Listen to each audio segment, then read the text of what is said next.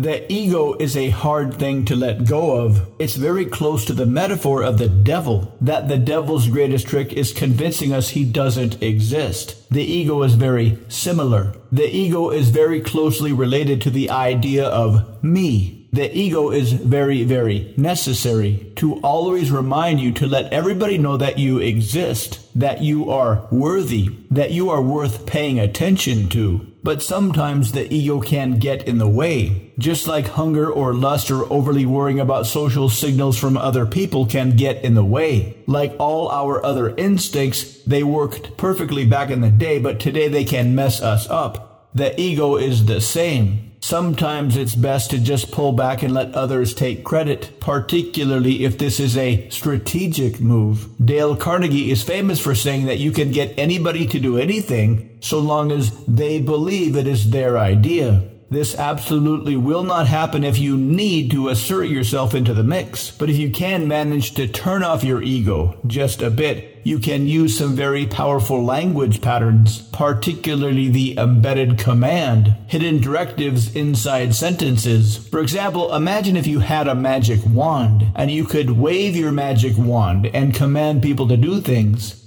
and the people would immediately obey you. Buy my product. Give me your phone number. Fall in love with me. Dream about me. Fantasize about me.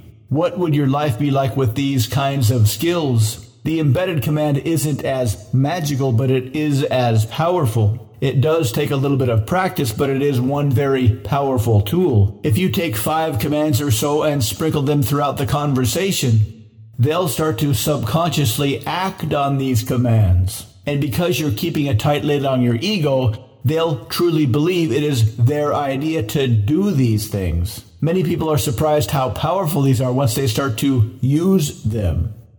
A lot of folks start to brainstorm how many different ways you can use them once you discover how versatile they are.